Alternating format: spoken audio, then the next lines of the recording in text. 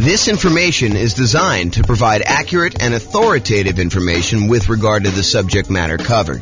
It is offered with the understanding that the presenters are not engaged in rendering legal, accounting, or other professional services.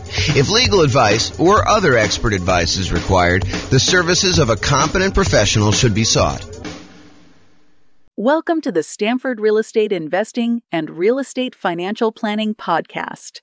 Learn all about investing in real estate in Stamford, Connecticut, with a combination of real estate financial planning and modeling with numbers specific to Stamford, plus syndicated, more generalized recordings of live and pre-recorded real estate investing classes, not all of them specific to Stamford.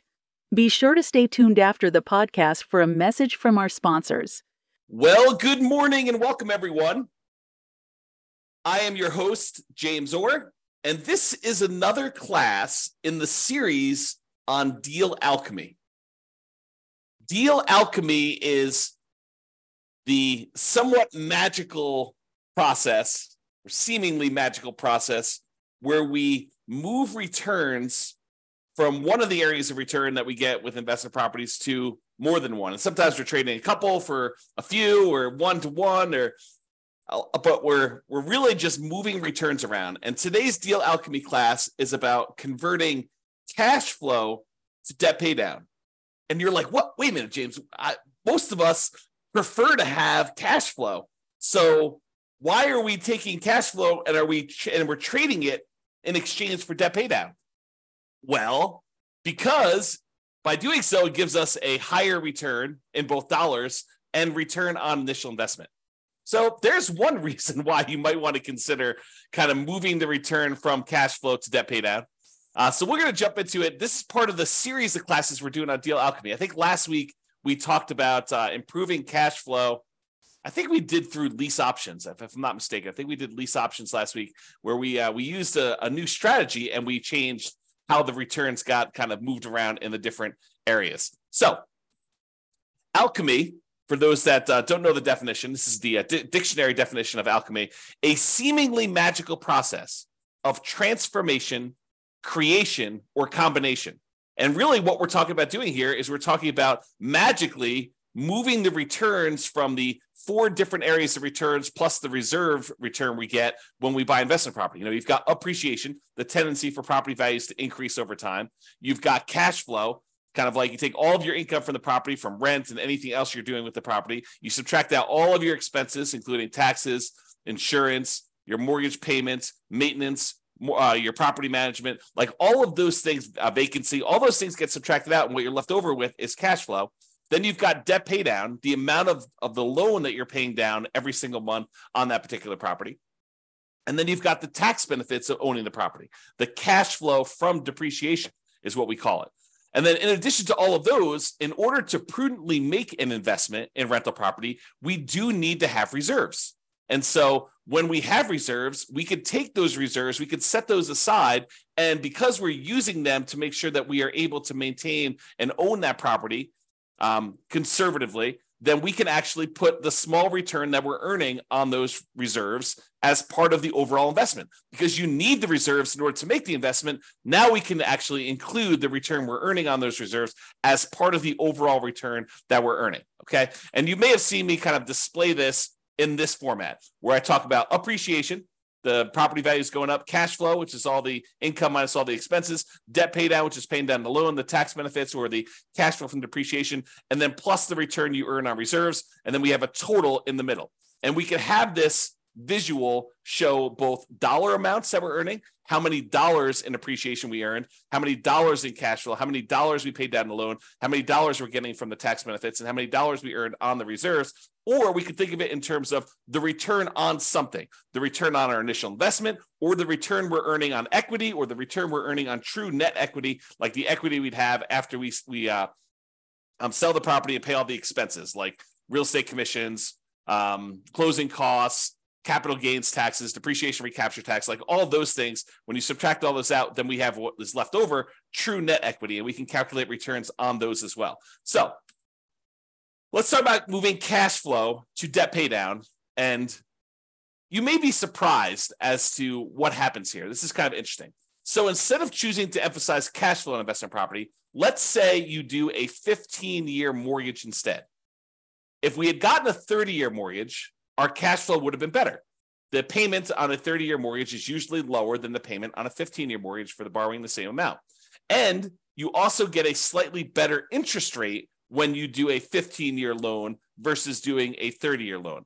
But even with the improved interest rate, the payment is still going to be overall higher because you're paying off a certain dollar amount. You know, if you're buying a $400,000 property and you're putting 25% down, you're paying off $300,000 worth of loan over a 30-year period or over a 15-year period. In order to pay it off over 15 years, your payment has to be higher in order for you to pay that thing off. Okay. So what we're really talking about is worse cash flow when we move from a 30-year loan to a 15-year loan, but much better debt pay down.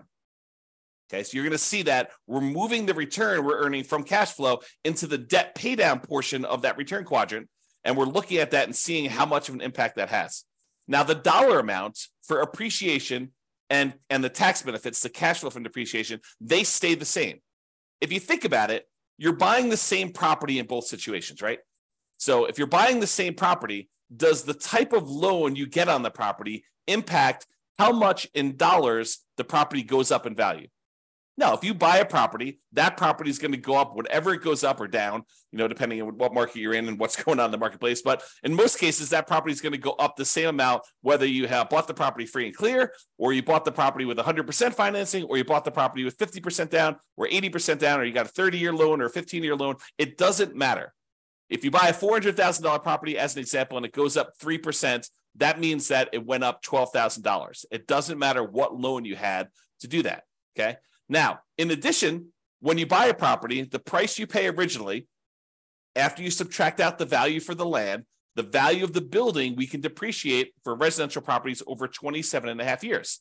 So again, that doesn't matter what type of loan you got or how much you put down.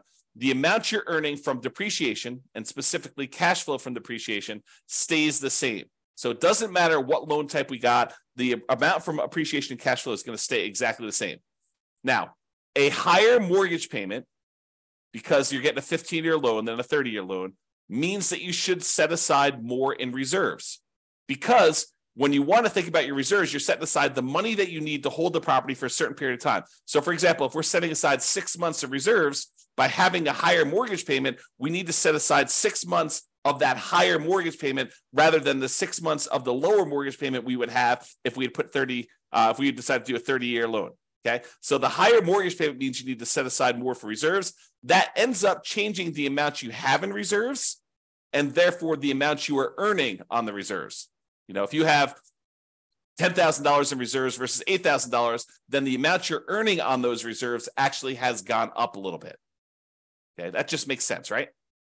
Now, the dollar amount for cash flow, for debt pay down, and for the reserves changes, right? Our cash flow is actually going to go down a little bit. The amount we're paying down on the loan is going to go up a little bit, and the amount we're earning on reserves is going to go up a little bit. The dollar amount for the appreciation and cash flow from appreciation, they do not change at all when we switch from a 30-year loan to a 15-year loan. And I'll show you this visually here in a second. Now, more reserves also means that we have more in the denominator when we're calculating our return on investment calculations, okay? Because we count the reserves as something that we needed to invest in order to buy the property. So in order to go acquire property, we definitely need the down payment amount. We definitely need the closing costs.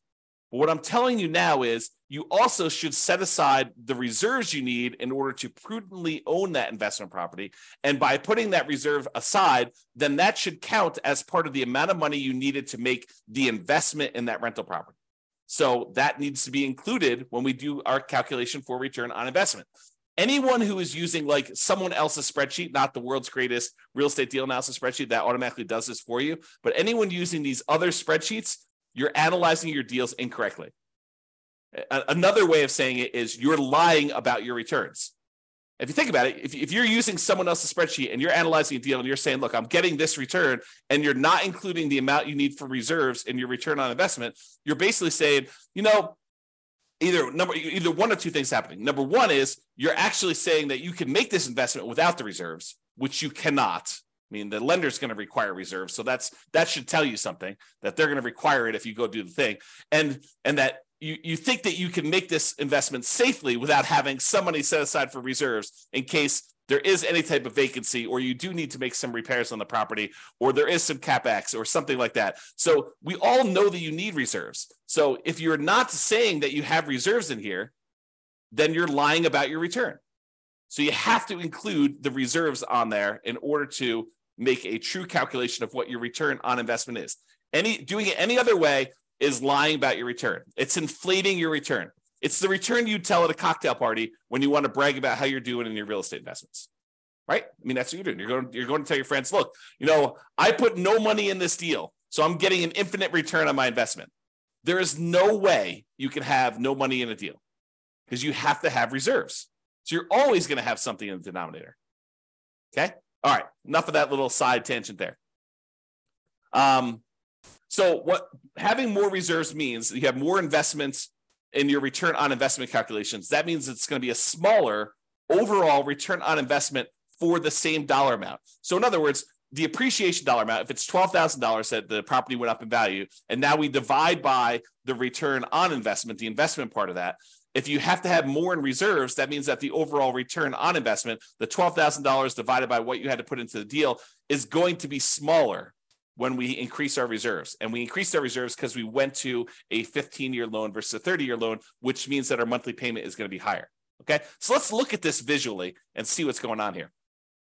So this is where we have the traditional rental. We have this amount in appreciation. We've assumed it's $11,011 per year.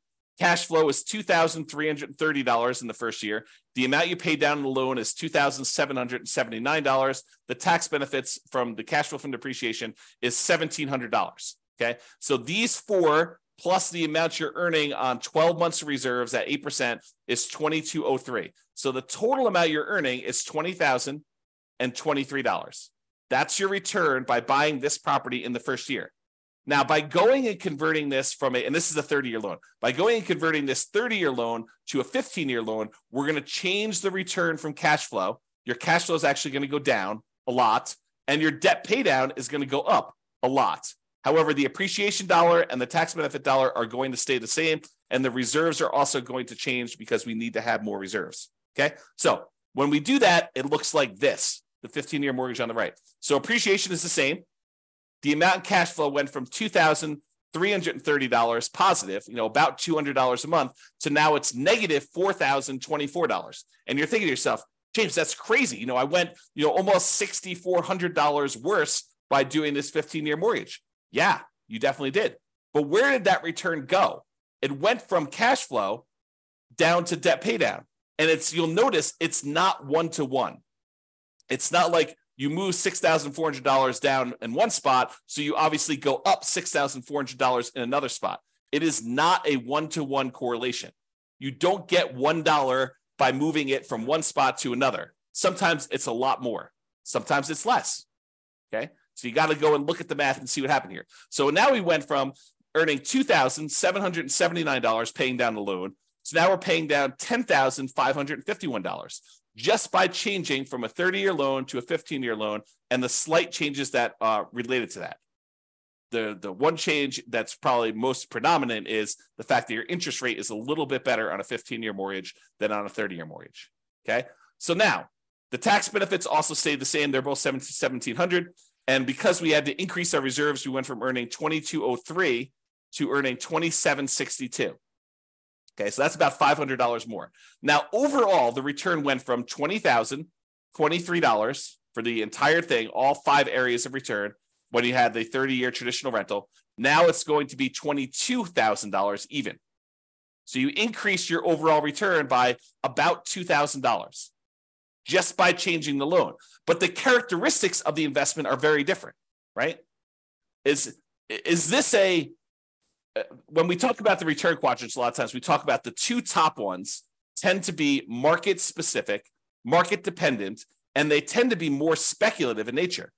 Do we really know that a property is definitely going up in value next year? No. we're speculating that we're going to see appreciation on the property. And if you came to the class yesterday, watched the video yesterday, I went through all the data for the last 133 years, showing you what the chances are of you seeing positive appreciation in the marketplace. Okay, so the top two quadrants are speculative. We don't really know what appreciation is going to be. We're speculating that it is going to be going up in value. It could go down. It could stay the same. It could go up. It could go up more than what we're estimating. It could go down more than what we're estimating. Really, we don't know. It's speculation. The same thing is true for cash flow. And a lot of people, especially newer investors, want to argue with me. They're like, no, cash flow is fixed. I know the rent I'm getting on my property, and I know the amount of my expenses. And I'm telling you, you do not. Rents change over time. Sometimes rents go up. Most of the time, rents go up. However, rents can go down. You could have gotten really lucky and got really high rent last year. And this year, because your tenant had to move out, you had a vacancy, your tenant got evicted right between Thanksgiving and Christmas, and you tried to re-rent the property between Thanksgiving and Christmas, and you did not get the rent you thought you were going to get, and now rents are lower. Or there were unexpected repairs on the property, and instead of having 10% set aside for maintenance, you needed 20% set aside for this year. Cash flow is speculative as well. Okay, so these two top ones are more speculative in nature. The two bottom ones are more certain in nature. The debt paydown one is a contract between you and the lender. If you make the payments as agreed, you get this return. It is not dependent on what the market does. The property values can go up and down. It doesn't matter. You're getting that debt paydown. Your cash flow can go up or down. It doesn't matter. You're getting this debt paydown return. So the bottom ones are more certain, less speculative in nature. In some cases, we would say they're as close to being guaranteed, in quotes, as you can get without them being guaranteed. Okay. The tax benefit one, unless they change tax code and they change how depreciation works, and they don't allow you to have the retroactive thing that you have, the grandfather you in on any properties bought before this date, unless they change that too, you're getting this tax benefit. Okay. That's a certainty based on tax code. So these two bottom ones are less certain. So what we just did by going from a 30-year loan to a 15-year loan is we moved away from more speculative returns to more certain returns. Now, sure, the cash flow can still change, right? This number can still change. It can get a little better, it can get a little worse. But this number is now more certain. So we've moved some of our return to being more certain than before. Okay? And the return on reserves, those are somewhat speculative as well, depending on what you're investing in, right? We've assumed you're earning 8% return on the reserves that you have, and that's you assuming that you're investing in whatever you want. In most cases, I think a lot of folks are going to invest in some type of index fund and have some type of ratio where they're going to keep a certain amount liquid in savings and then a certain amount in addition in backup reserves, where if they had to access it, they have the money available, and that's how you're earning that return. Okay? So if we look at those returns, that's what happens in terms of dollars. Now let's look at it in terms of what the percentage return on investment was. So before, the appreciation return was 8.97% return on investment. We took this $11,011 and we divided it by the amount of investment we needed to make, including the reserves, in order to get that dollar amount. And so it's 8.97%. The return from cash flow was 1.8%. The return from paying down the loan was 2.29%. The return from the tax benefits, the cash flow from depreciation, was 1.38%, and the return on your reserves was 1.79%, for a total return on investment with 12 months of reserves, that's what R12 is 16.24%. That's for the 30-year loan. Now, when we go to the 15-year loan, the return from appreciation and tax benefits, they do change, even though the dollar amount is the same. The dollar amount is still that $11,000 or the $1,700, but because the amount we have as our investment, we increased our reserves, so that amount went up. The overall return actually went down a little bit. So appreciation went from 8.97 to now 8.49. It dropped a little bit, not because we're earning less in dollars. In fact, we're earning the same in this case, but overall on all of returns, we're earning a little bit more. But because the amount we had to invest increased the tiniest bit from that extra reserves. Okay, so the overall appreciation rate went down a little bit. Cash flow went down a lot because we converted that 30-year loan to the 15-year loan. Now we're negative 3.23. The debt paydown return went from 2.29 way up to 8.21, and the tax benefit one dropped just the little tiniest bit because of those extra reserves. And the amount we earned on reserves went from 1.79 to 2.13. So the overall return on investment by changing from a 30-year loan to a 15-year loan went from 16.24 to 16.91. We increased our overall return on investment, even though we increased our investment amount a little bit by adding the additional reserves, by going from a 30-year loan to a 15-year loan.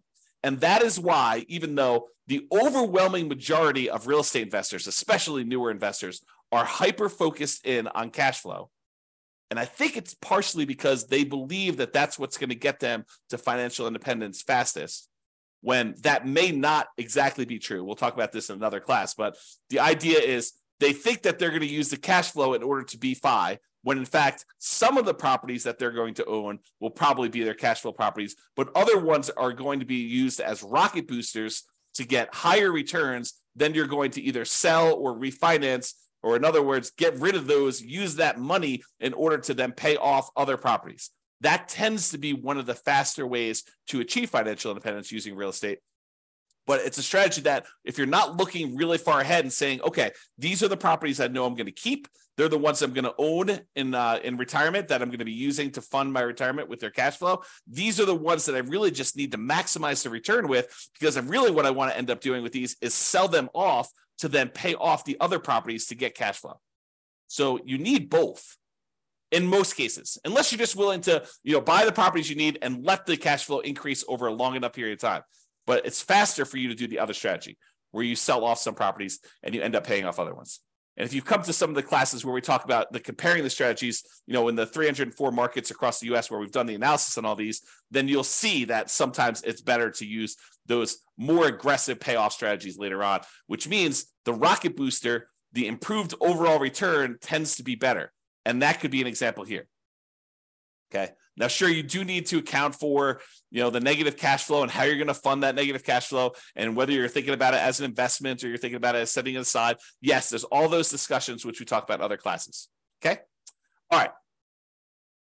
I just want to show you what the difference was in the amount you needed for reserves. So this shows you the total amount you needed for your investments when you're talking about return on investment. So when we do the traditional rental, it's $134,000 in order to buy this property, or $141,000. So an increase by about $7,500 or so. $7,600 is what the difference was that you needed to have in reserves to go from that 30-year loan to the 15-year loan.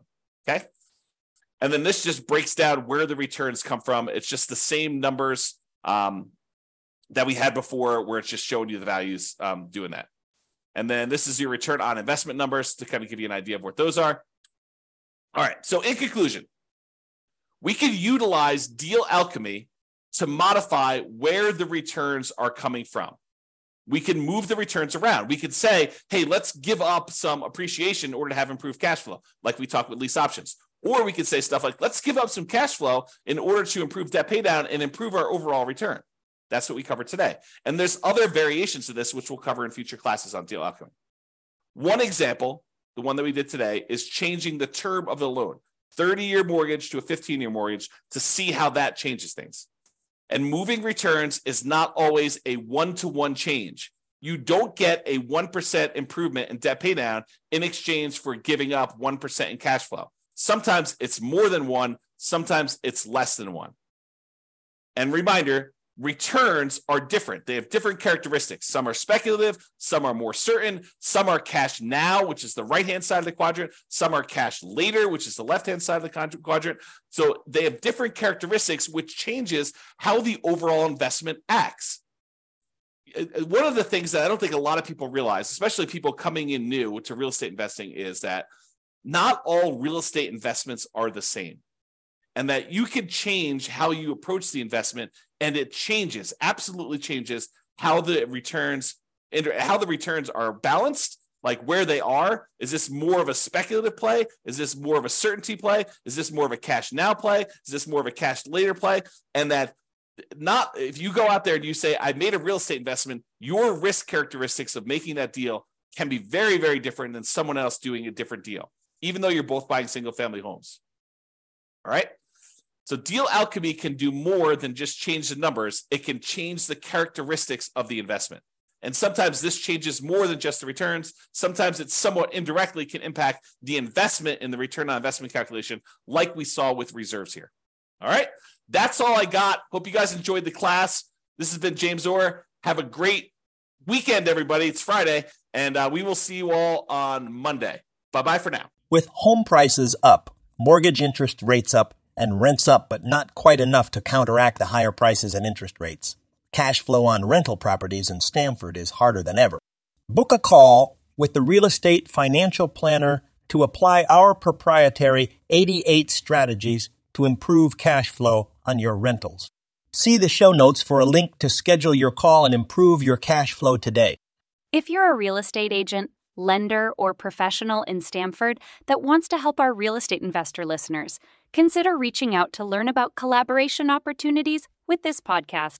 We'd love to add more value to our listeners by having you assist our investors buy, sell, and finance their real estate investments. See the show notes to schedule a call to discuss collaboration opportunities.